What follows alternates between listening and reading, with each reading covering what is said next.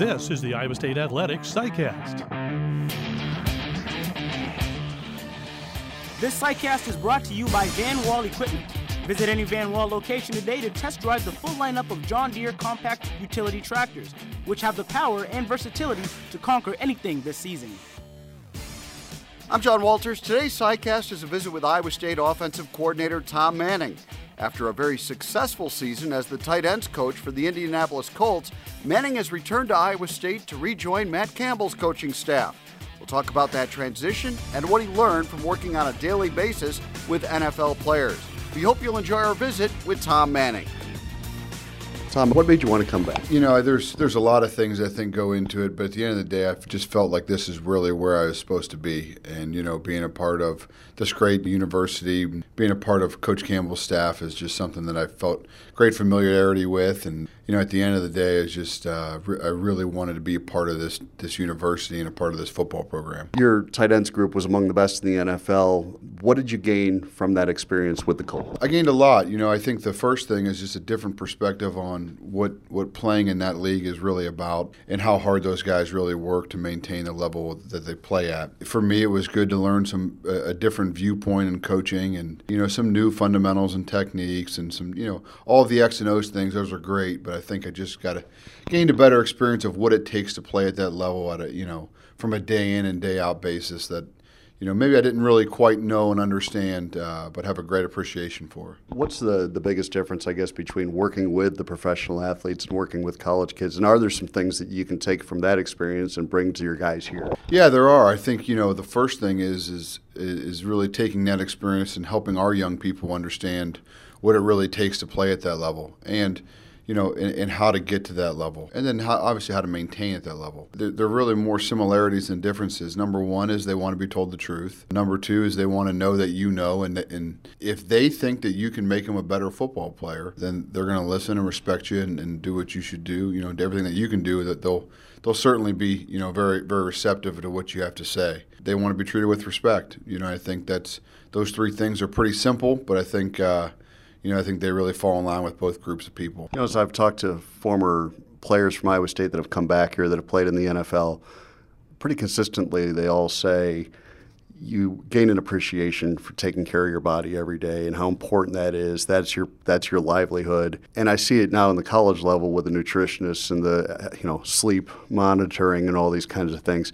Do you think maybe now it's easier to get that message through to kids that this stuff really does matter? Yeah, I think in society now, it's something that has been brought to the forefront of sports performance. You know, and I still think as college athletes, they don't quite understand. You know, you can tell the difference between a veteran player in the National Football League and a younger player, just on, you know, the premium that they place on recovery and diet and those type of things. And the guys that have been able to now really push their careers into the later years, you know, it's obviously due to something. You know, I think that's where you find the difference. And, you know, for us, I think selling it to our kids is a really big thing, you know, and understanding that those habits not only help them now, but are going to help them down the road when they want to continue to play. How closely were you able to follow what Iowa State was doing this past season as you've been gone? Yeah, real close. You know, to be honest, it was hard for me to watch the games a little bit just because there's so many, you know, guys that I was familiar with and know and felt invested in it, and you know, you felt like you had no hand on a good play, you had no hand in it, and nothing involved in it, and then on a bad play, you felt like you had nothing involved in it, and you know, but we stayed in, you know, real close, and obviously have a tremendous amount of respect for everybody here, and have some really good friends here as well. So yeah, I had a pretty good beat on the pulse of what was going on. You were able to watch Brock Purdy play from a distance. What were kind of your early impressions of him? Yeah, I think Brock is. It was interesting. Brock. It was like watching the same kid in high school. You know, such a good, young, humble kid that, as you're watching me, has such great command of the offense. You know, has the ability to be a leader as a young football player. You know, just because of what his character is, and yeah, he looked like he did in high school. You know, he can do the same things, and really excited to work with him. You're reunited with a lot of guys that you helped to recruit and help bring to Iowa State.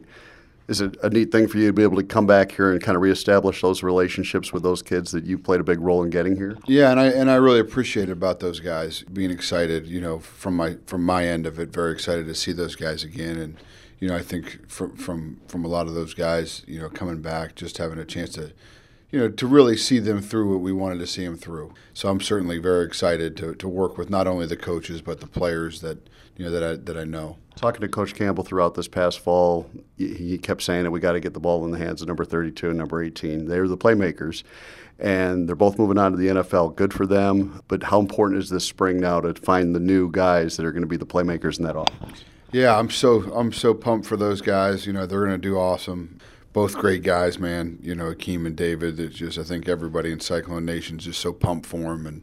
But I think that's the fun thing about college football is that every year when the calendar turns, it's a new team, and there's going to be new dynamics. There's going to be new things that go on, internally, and then as far as offense and defense and special teams, we have to reinvent ourselves and find the best way to not only who are those people going to be, but how we're going to do it and what ways are we going to be able to attack a defense and take advantage of our strengths and then try to eliminate the weakness or hide the weakness the best we can. And so we're looking forward to finding those things out. And, obviously you always have an idea and you have a prediction, but it's going to be fun to figure those things out throughout winter and fall and spring ball and then fall camp.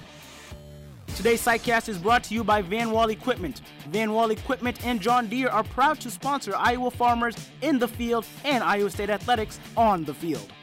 It's amazing to me that Matt is now the third longest tenured coach in the Big 12 behind Patterson and Gundy. I mean, it feels like it was just yesterday that you guys got here, but it is kind of neat now that he is established, and now as you re-enter the picture, there's a good ceiling on what this program can do. It is really strange to think about that. I've had some strange deja vu moments this week, going through the same process a couple of years prior to, But, I think this is, obviously we're excited about, what's going on here and, having 2 good seasons in a row. And, I just think it's all the credit to Coach Campbell's vision and just the way he approaches every day and the process of trying to get ourselves to be a little bit better every day. And we'll just keep going one day at a time and see what happens. What's neat is the commitment to winning football here is established. You saw it when you were here before, but now they're building a sports performance center.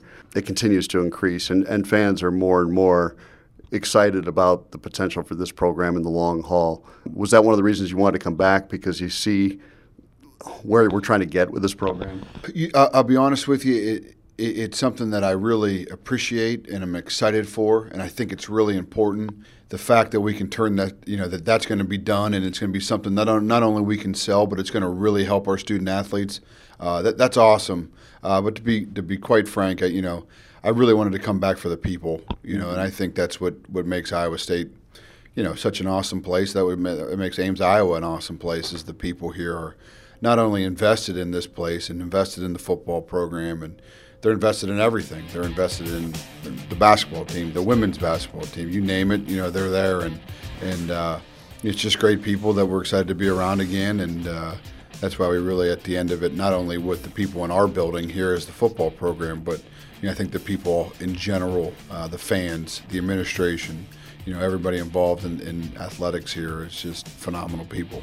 Today's Sidecast was brought to you by Van Wall Equipment. Stop by one of their locations and learn why Van Wall Equipment and John Deere are Iowa's clear first choice.